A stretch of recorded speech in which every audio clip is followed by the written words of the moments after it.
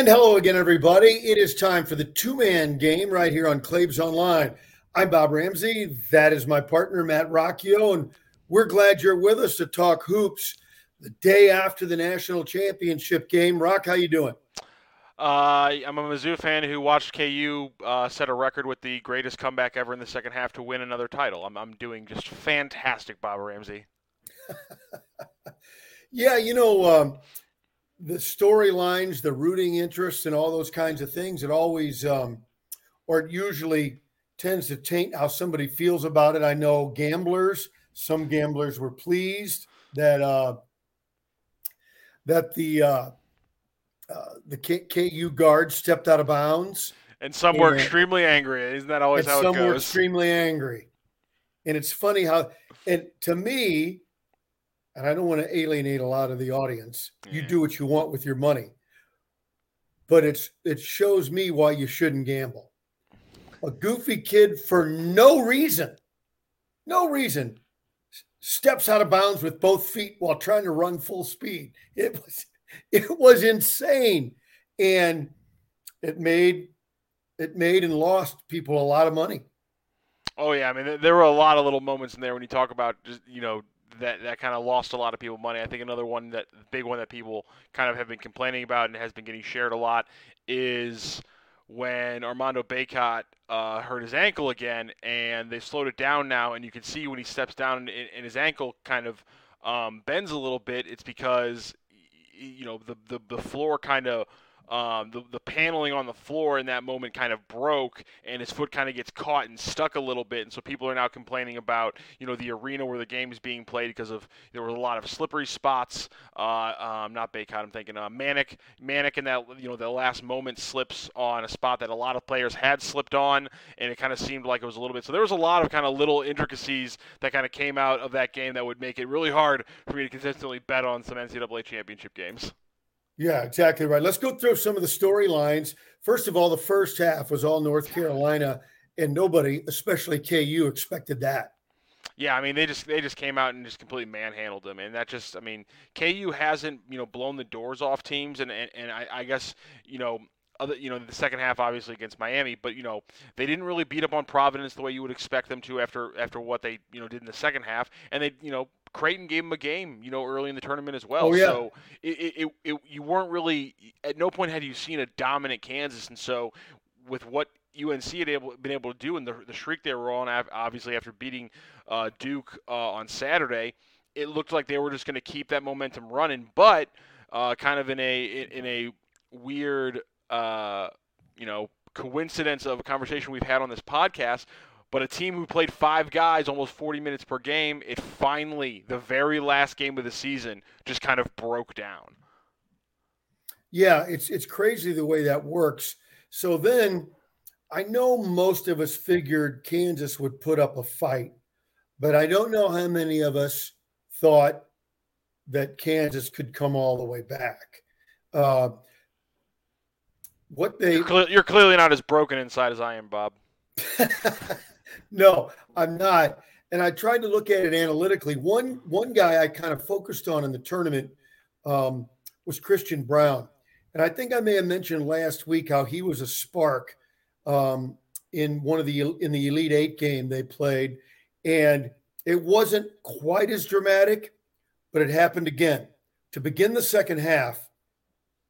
Um, the Jayhawks go on a 20-5 run, 20-5, okay, to pull within a point.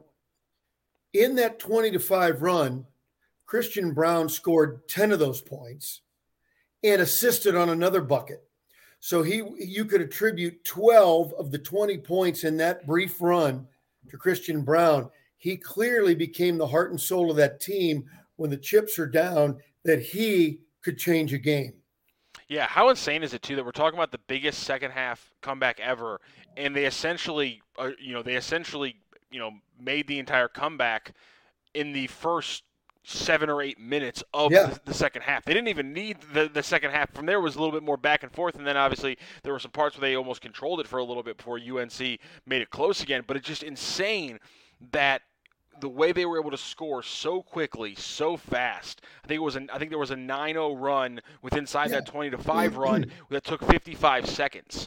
And so just their ability to score that fast, and we saw that against Miami in the second half. It was just a torrent of points at one point. When they beat Providence, it was really on the back of one or two runs. And so it's crazy when we throw out these cliches when we talk basketball about, it's a game of runs and things like that. But Kansas was a great example of that the entire season, and they were great. And the UNC game was a crazy example when UNC can go on their. I think they went on a 15-0 run to really stake that big lead, or a 13-0 run as part of that 15-point lead. And so just to have it erased that fast, it was amazing. Obviously, it was a bummer after seeing what Caleb Love was able to do, just come out just completely in a different world against Duke, playing downhill, pulling up and hitting shots, just the confidence he had to make that shot selection against Duke. And for just, that's kind of how it is sometimes. We've seen, if you want an NBA comparison, a guy like James Harden, just the shots just weren't the exact same shot selection, just was not falling two nights later. And, he came out with a little bit of a rough game, but, credit to UNC, the fact that they were able to run that deep and literally be in it till the last second. Like I said, playing so many guys, so many freaking minutes. Armando Bacot was just, double-double after double-double. He was an amazing player this entire tournament. I knew he was good, but I tell you what, where I was with Bacot and Love before this tournament and where I am with him now, it's two completely different players. Yeah, let's talk about Bacot. On the radio side, I expressed my concerns about his ankle. Turned out to be true, but only at the very end of the game. He was dominant again on both ends of the floor. I don't think he was jumping that well. I think he was clearly compromised, but still was an impact guy in the middle. Yeah, and it says a lot that so much of their team was based off kind of a hustle mentality. They, crashing the boards, getting second chance points, and they were still getting those. But I thought it was, a classic kind of X's and O's thing. We've talked about this before. You saw a team that was really good at crashing the boards in UNC, and you saw a team that was really good in running transition in Kansas. And as soon as and it's one of those things where as soon as that the scale started tipping in KU's favor, it was just a torrent, because at that point the offensive rebounding and just the size advantage of UNC became completely moot, but the Kansas being able to get out and run became the lifeblood of the entire game, and from there it just ran away from them. I want to mention this before I get to it. I'm kind of going to the end of the game first, but when you look at the stats from the game, both teams played good defense, that sort of thing. You see the low shooting percentages. But North Carolina out-rebounded KU by 20. 55 rebounds to 35.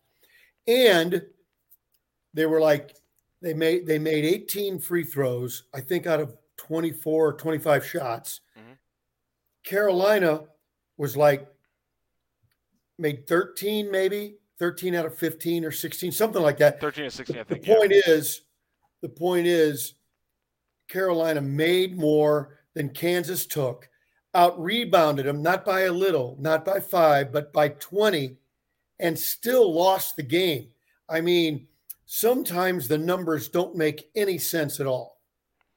No, and that's kind of one of the reasons I love basketball, because there's not one right way to win a basketball game. There's uncounted unnumbered ways to win a basketball game, and you saw that, and it's kind of crazy. Again, you can go so hard in one aspect of the game, but something as simple as transition and being able to score fast, the math will start tipping in your favor, because you're getting the points per possession slowly starts tipping in your favor. It's dumb, and I hate to reduce it to a math equation, but this is why basketball's changed the way it has, because if you score more points per minute than the other team, you're eventually going to win a lot more games than the other teams you're beating, in that stat. And that's what we saw, I think, across a 40-minute game on Monday night. Let's talk about a couple of sidebar kind of things. First, Brady Manek, who I've been watching him, and man, he's a dagger guy, and I get it, and watched him the whole tournament, and remarkable. But the other thing was remarkable to me, how he has a disdain for playing defense. And to the point, my high school son was watching with me on Saturday, and I go, oh, no. He won't play at all. He won't play any defense. But then he'd come back and hit a dagger three and get a little short drive in a 10-footer. Okay, so you live with it. So then in the championship game, it seemed like it was more of the same in the first half, but Carolina was rolling, so what? But then it appeared that he started – I'm not going to say he played great defense, but he had like 3 block shots, got a few more rebounds, and that sort of thing. But the story for him was he was clearly playing concussed. Yes. There's no doubt about that. He took 3 headshots. One of them, the commentators, and maybe the director didn't see it. The first one was the elbow to the forehead, which clearly was the big blow. Then the in-between one that a lot of people didn't notice, but I was watching him because of my fascination that a guy at that level can be a star and not play any defense. And so he caught one. He caught like a forearm right on the chin that snapped his head back. And then a little later in the game, he took a forearm hard to the face. And then the whole rest of the night, you could see he was cuckoo for Cocoa Puffs, but he wouldn't come out of the game. And it tells me, well, at Carolina, they had to have him. And he hung in there. I hope they're taking a look at him today. I'm sure they are. We may never know the story, but that guy was a warrior. However, continuing that story, so McCormick comes back in the game while Bacot's still in there for Carolina. We're down in the last 90 seconds. And Kansas runs a kind of a high-low screen. I forgot who the other big for Kansas was. I don't think it was Hightower. But anyway, Manick was on the secondary guy. They hit that screen spot in the paint, and they switched. Carolina switched with Bacot going low, and lo and behold, Manick was on him. They fed McCormick the ball, scores easily. Okay, they go down, they don't score. Bacot fouls out of the game. They don't have another big to put in, at least one they had confidence in. So Manick had to guard McCormick. What does KU do? I mean, they smelled blood. Passed immediately into the post. He turns around and scores. Ball game. Or so we thought, except for that last stuff at the end. Now we get to the end. The guy steps on the sideline, giving North Carolina, who was dead. Oh, Game's over. I mean, their backup comes in and he gets elbowed in the stomach and he pukes on live television. I mean, that's just. Got that. I mean, that's hard. The game is over. Yet Kansas says, no. It's a national championship game. We want you to have the last shot. Make it interesting. So if you remember that it was triggered in from the left sideline, right in front of Hubert Davis. Okay, and they threw it into Love. But anyway, they were set up on the 4 corners of the lane, the 2 elbows and the 2 blocks. It appeared the play was for Manick to go down and cut off that left block and head to the right corner. But he tripped, and you alluded to that. You mentioned it earlier. He tripped, slipped, whatever. But the poor guy was so messed up in the head. Everybody's watching the ball. I had this fascination with this guy. I kept my eye on. He was, and I'm not trying to make fun of him, but he was flopping around like he was in the bottom of a bass boat. Oh my gosh. Really? He came all the way across the lane, kind of on his hands and knees, and was flopping around. And he turned. He never got to the corner, and he never did regain his feet. Yeah, you hate that. I didn't notice that at all. That's a really good. Yeah, if you I go didn't back notice and that look, at all. That's ugly. If you go back and look, now I don't know if he was the first choice, but if he's able to sprint cleanly to the corner and turn, Love, theoretically, that would have been an option for him and would have been the option. But it was in the moment sort of comical if you didn't know the circumstances that made it scary and ugly. You know what I mean? Yeah, I agree. And to that point, I wanted to ask you about this because you called the Maui Invitationals and things like that. These are wood floors that get put together in a hotel ballroom and things Banquet, like yeah. that. And so when you saw the slow down video of Baycott's injury and you I saw couldn't the way believe that it. the floor moved like that, there were some people out there who were saying, listen, that's how wood paneling floor works all over the place. Even if it's a set gym, you can see that happen. I called BS on that, but I have not sat courtside and watched as many games as you have on wood paneling floors all across America and across different venues. What were your thoughts when you saw that slow down video of the Baycott injury? Either something in the floor broke and somebody wasn't in the superstructure underneath. Um, those floors do have a give. If you've ever been on a basketball court that with the woods put right down on the concrete, you know the difference. Mm-hmm. It's supposed to have give. It's healthier. It's better for your Sure. knees and ankles and back, but it's not supposed to do what that did. Um, the angle was low. I wonder if there's an angle up or maybe at a side where you can see if the floor actually separated. It sure looked like it did. Mm-hmm. It's not supposed to do that. Yeah, I think Gottlieb was one of the people saying, "Listen, I've seen a lot of floors, and sometimes wood paneling happens like that." I was like, "Listen, I've seen a lot of injuries too, and from slippery spots. I don't think I've ever seen the wood paneling move like that, unless we're just talking about some video of some poor eighth grader at some YMCA gym, that has his knee blown out because of something like that. It was insane that happens. Again, I think that one of the least talked about things, because we get so many great games and the tournament's always so fun, is they were worried about the local flavor. They were worried about too many teams getting too much of a local boost from playing in gyms that were too close to their home gyms. So they flip everyone up and they throw them in all these different kind of venues, and they're using the Superdome, which I don't know why the hell you'd pay to sit 500 feet away from a basketball court to watch the game live anyway. That's your personal decision, but I'm just saying, I just think that there's a lot of little decisions like that you can never go back from, because the larger venues means more money, and as soon as you hit one revenue point, you're never going to go backwards from it. So there's nothing to do about it. 70,000 fans. There's nothing to do about it, but it's just it's just one of the little things that every year we don't talk about it because the games are still fun. But man, something's missing. And even if it is, even if you don't like Villanova playing in front of, a halfway home crowd in Philadelphia, I just think that was well worth the trade-off of those teams maybe getting a little bit of a boost. So that just sucks, and I think that now getting stuck in these football stadiums and stuff like that is a fallout because of it. And I'm shouting into the void because they're never going to go back from 70,000 people. That's just that's what it is now, and that's what they're always going to shoot for. The folks in these domes, they're professionals, and I'm not going to suggest that somebody missed.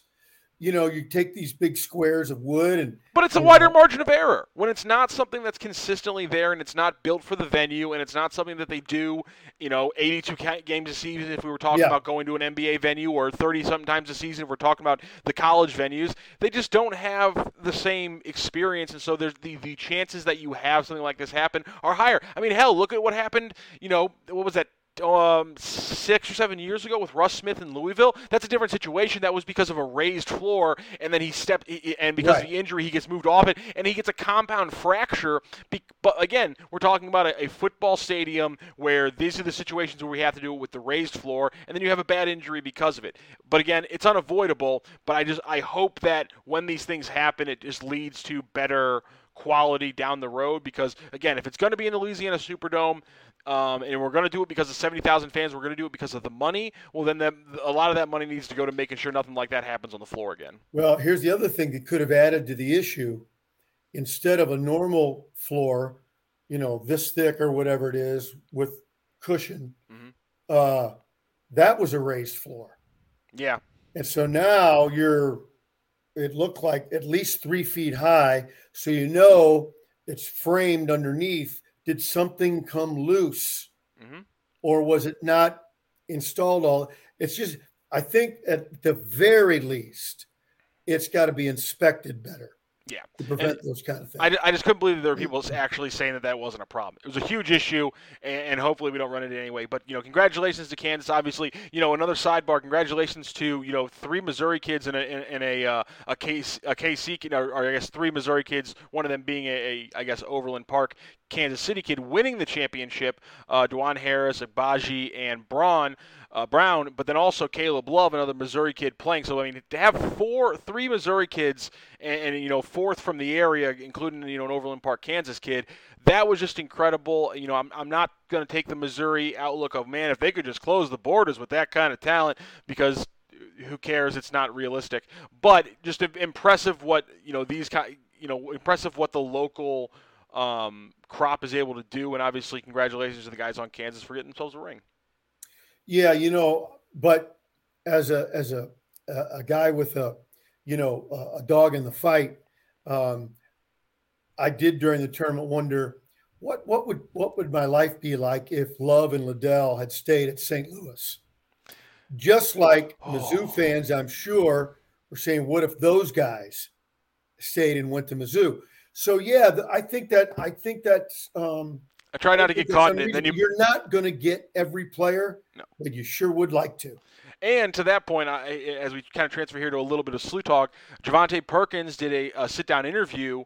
I believe it was with KMOV, and he mentioned that. He's like, hey, imagine. Yes. And that was one of his big things. He said, imagine if these guys stayed here. Imagine what we could do. I stayed here. I'm loving it. I want more guys from St. Louis to understand this is a great place to stay. This is a great place to play basketball. And so I love that Javonte Perkins going into his last year. Listen, that recruiting pitch, if it hits, isn't going to affect his time at SLU. And so I love the way that he said that, and obviously really excited for him, looking forward to the season. And heck, we're not even being homers on that one, Rammer. It seems like there's a lot of people in the college basketball world who are pretty excited about Javonte Perkins coming back next year.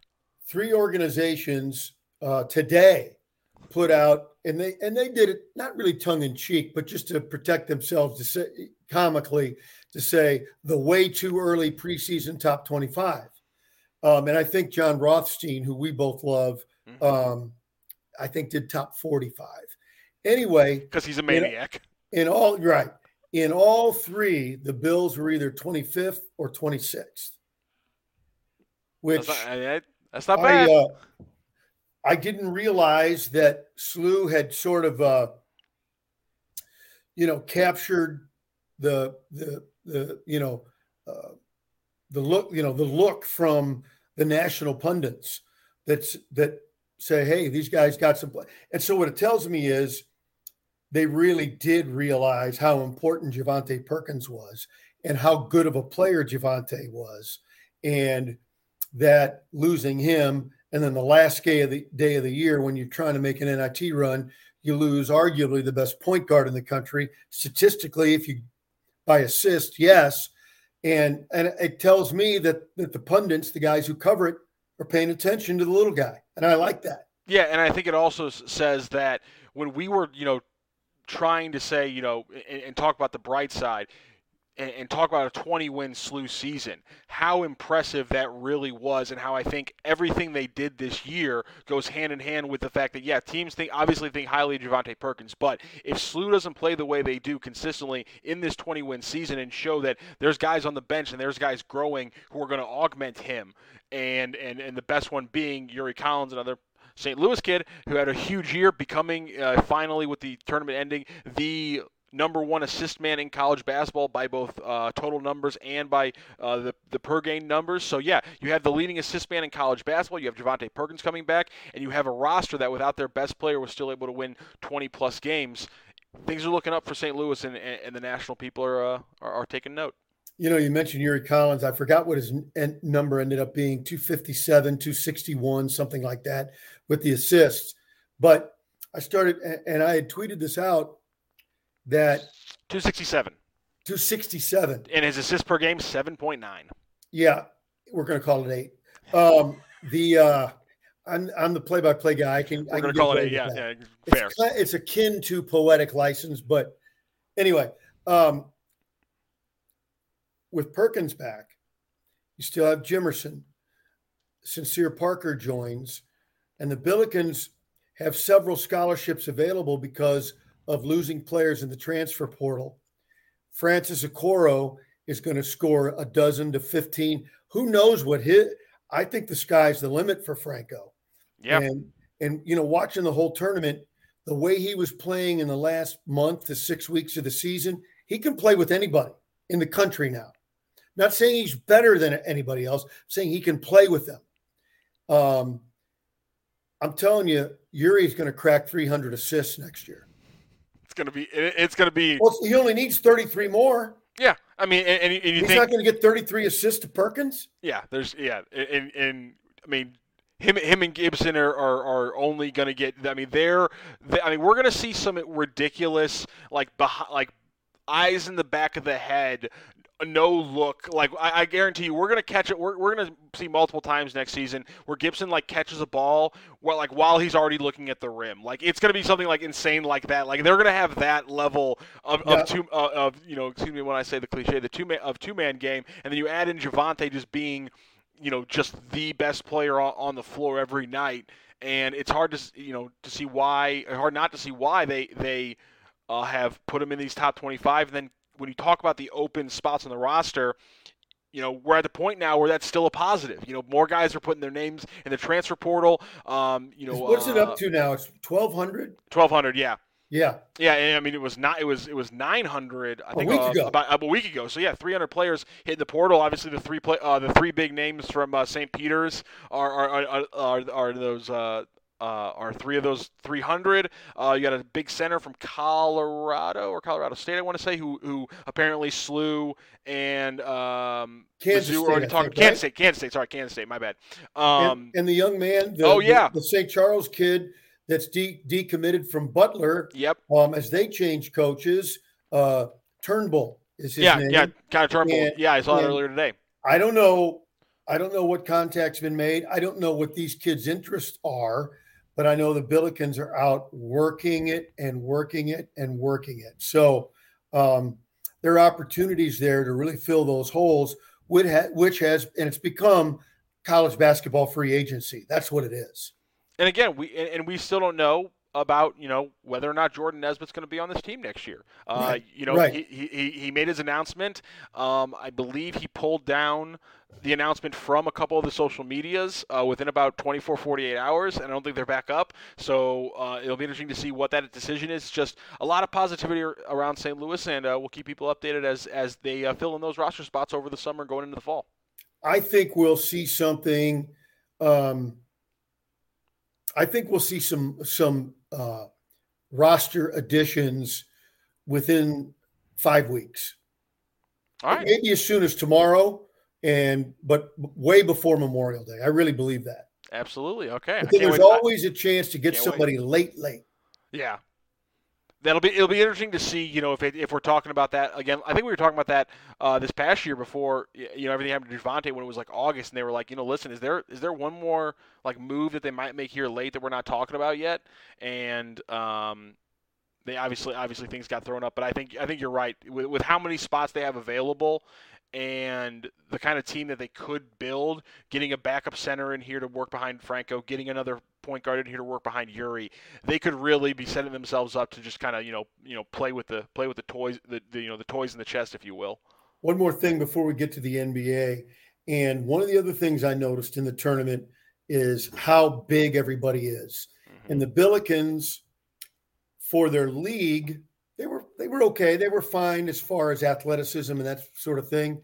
But when you looked at these tournament teams and you had 3 players 6 foot and under, it's going to be hard to win that way. And that's why adding someone like Kellen Thames, who by the time he's done growing could be a 6'8" guy with point guard skills, that's the kind of athleticism and length that you're seeing on every position on the floor at the highest levels of college basketball, and that's where you got to go, I think. Also, other big takeaway from the tournament, this is the 4th champion in a row that is not doing this with freshmen, that is doing this with upperclassmen in a solid system. Kansas, I know it's surprising to say that, but I mean, Agbaji and these guys have been building over the years.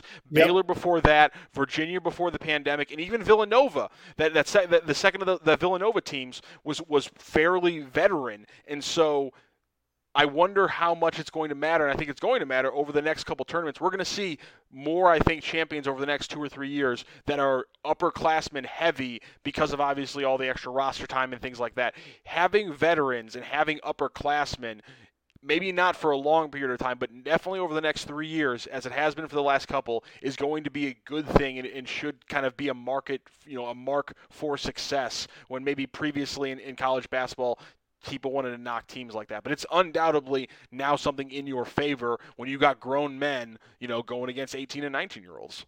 And there's no question it should benefit St. Louis University.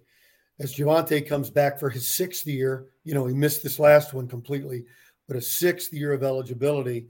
And, guys like Jimerson and Collins have a chance to play 5 and 6 years both. And then the COVID, the extra COVID year, that's going to go away. Mm-hmm. And so some of the teams that had their young players come in on the COVID, they'll get that benefit longer than other teams. So that'll be an interesting thing to watch too. Exactly. So let's switch to the pros. The NBA, man, we've been talking about them for a couple of months now, and I had no rooting interest at all and still don't, except that I'm a little bit of a sap, and I feel bad for Cleveland. They're just sinking like us. They can't score. They can't score. Yeah. They lost Jared Allen and the defense started showing some cracks. And then they lost Evan Mobley and that consistent scoring valve, just easy buckets in the pick and roll just completely dried up because, Darius Garland, the point guard for Cleveland, is actually playing really well. And he's still playing well down the stretch. It's just that when you lose 2 of your best players, and maybe your singular best player, some people would argue Garland's better, but I would argue Mobley is the best player on the Cavs, things are going to dry up. But it's crazy how much the East changed. We talked about it at the All-Star break. The Bulls and the Heat were at the very top. The Raptors were looked like they were going to make a charge. They kind of, stuck at like 500. The Bulls fell down a bunch. Lonzo Ball's going to be out for the rest of the season, by the way. That came out earlier today. The Heat, stayed the cream of the crop. The Celtics made a huge jump. The Nets never made the jump that we thought they were going to make. They have clinched the 10th spot, so they're going to be playing in the play-in games. But it's just kind of insane how these last couple weeks have boiled down to, and it's crazy that there's still a lot of things that could change. Remember, the way these things break out, especially in the West, no one wants to be the 4 seed in the West right now because that puts you on the same side of the bracket as the Phoenix Suns. And so there's now this weird kind of jockeying for position with seeding in the West as well, where there's a lot of questions. Are the Lakers even going to make the play-in game? No, they're not, first of all. By the way, that was going to be my question to you. Are the Lakers they're not going to make the playoffs, are they? No, I mean LeBron's not playing tonight. And that's against the Suns. Maybe they're thinking, we only have 3 or 4 games left. They have 4 games left. We're only going to have 3 games left after this Suns game. Maybe we hold LeBron to try to win these ones, that we can actually win. But he's not going to play tonight against the Suns, so they might already be kind of surrendering and saying it's not worth it. Yeah, and I read a story today they're going to fire Frank Vogel, which is a joke. You can't blame the guy for never having a healthy team. I mean, Anthony Davis even said we would have been better if the team was healthy, but fire the coach because that's what you do when you're the Lakers and you have a bad year. Yeah, but that was the thing. I remember our very first 2-man game show talking NBA.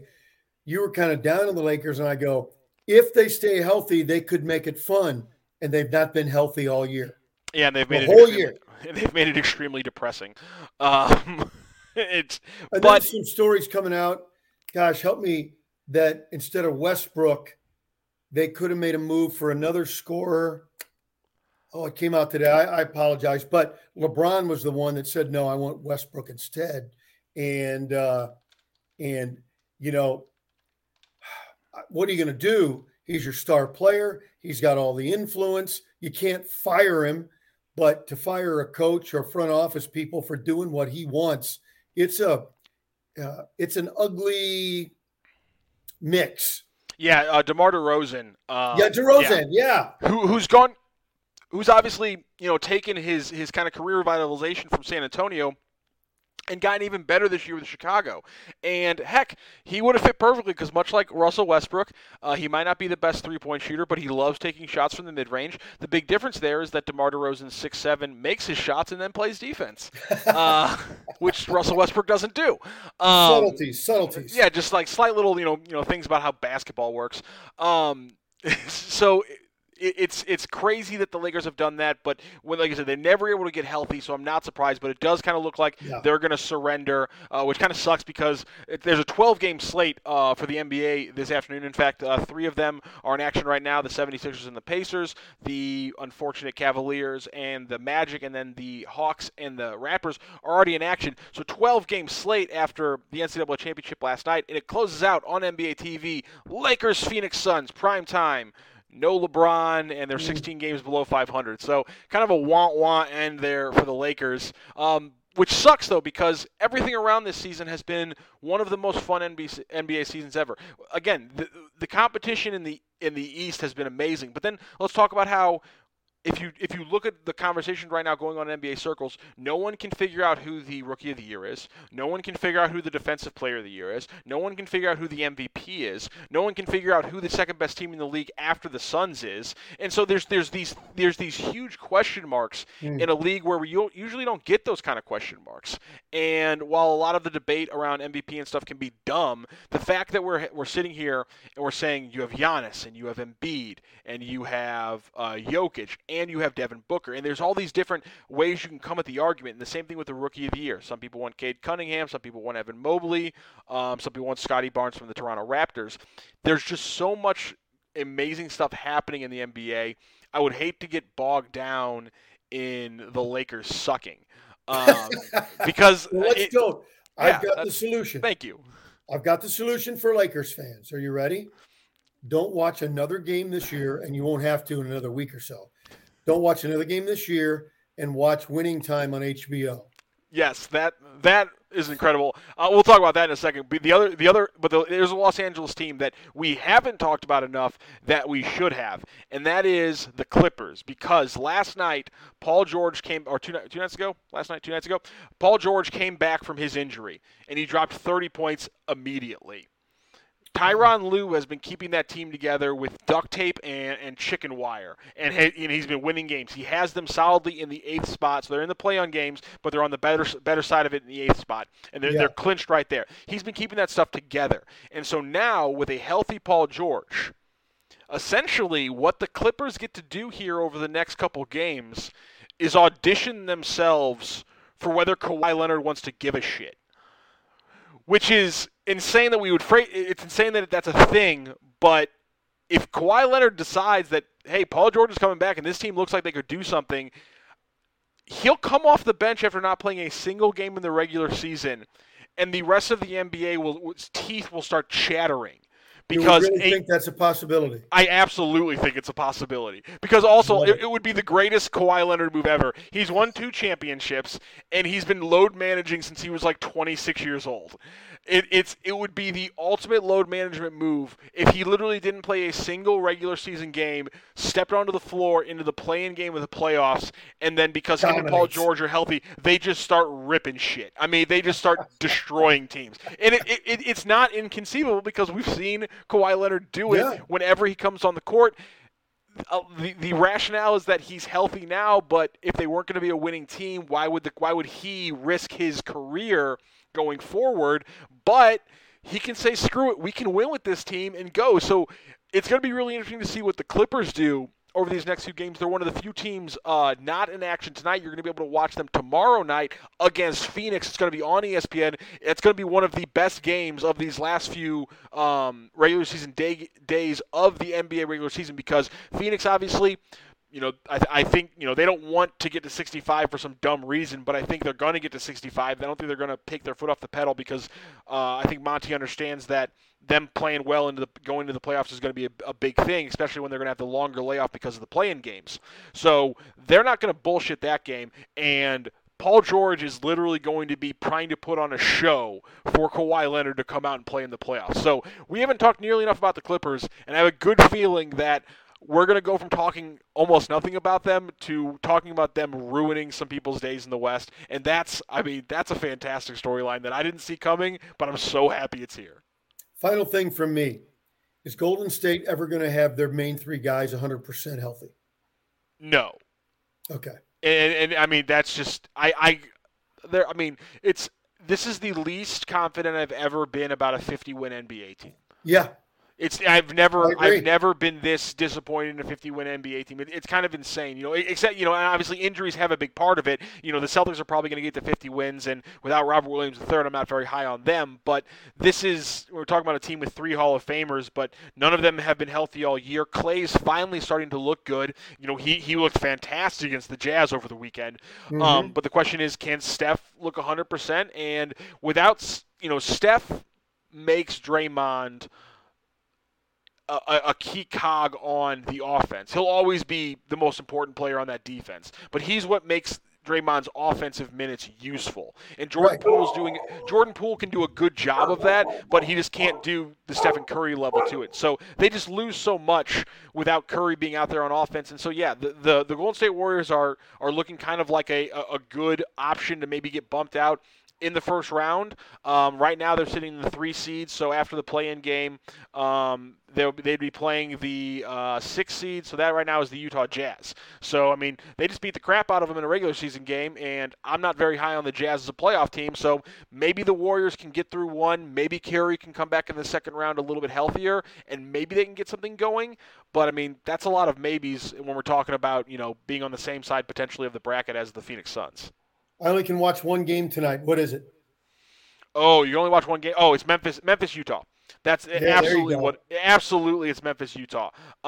Because again, I want to see how Jaren Jackson Jr. and Steven Adams play against another team with a big. And we talked about that with Rob Fisher. Can those 2 big men be kind of an X factor against other teams? Specifically, can they be the X factor against a Suns team that has DeAndre Ayton? I think DeAndre Ayton is a better version of Rudy Gobert. He might not be the defensive stopper he is, but his ability on both sides of the floor is just better than what Gobert is able to bring. So I think that'll be a great example. And then here's something I want you to watch. I'm so glad you asked me that. Here's something I want you to watch. This is a crazy stat that hit NBA Twitter the other day.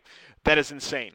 Donovan Mitchell averages 2 passes per game to Rudy Gobert. What? Yes, that is a real thing. He averages 2 passes per game to Rudy Gobert. What is going on with that?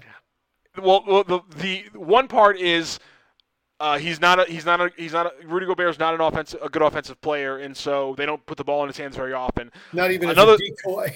Yeah, the second thing I think is kind of funny is that everything coming out of the Utah Jazz locker room says that those 2 players do not get along very well. Oh. And so I think it's a little bit of both, but yeah, it's insane. I can't remember what the stat was, but there are numbers out there where they're like, Trae Young has more assists to Clint Capella this year than Donovan Mitchell has passes to Rudy Gobert. So I want you to watch this Grizzlies Jazz game and just look for moments where you're like, why did he not pass to Gobert there? And maybe even try to pick out the 2 times he actually passes to his big man. It's insane. And I think it's a microcosm of a broken Jazz team. That's why I don't think they're going to do much in the playoffs. Wow. There's a good inside look. I love it. Thank you to the NBA blogger whose stat has been co-opted by 90,000 people to the point where we've lost who the original was. Whoever you are, incredible job finding that stat. It's even better than the one we went through the other week when we talked about the Lakers never putting up LeBron on a losing graphic. It's even better than that one. I love that stat so much. 2 passes per game from the best player to arguably the second best player on the team. Insane. Incredible.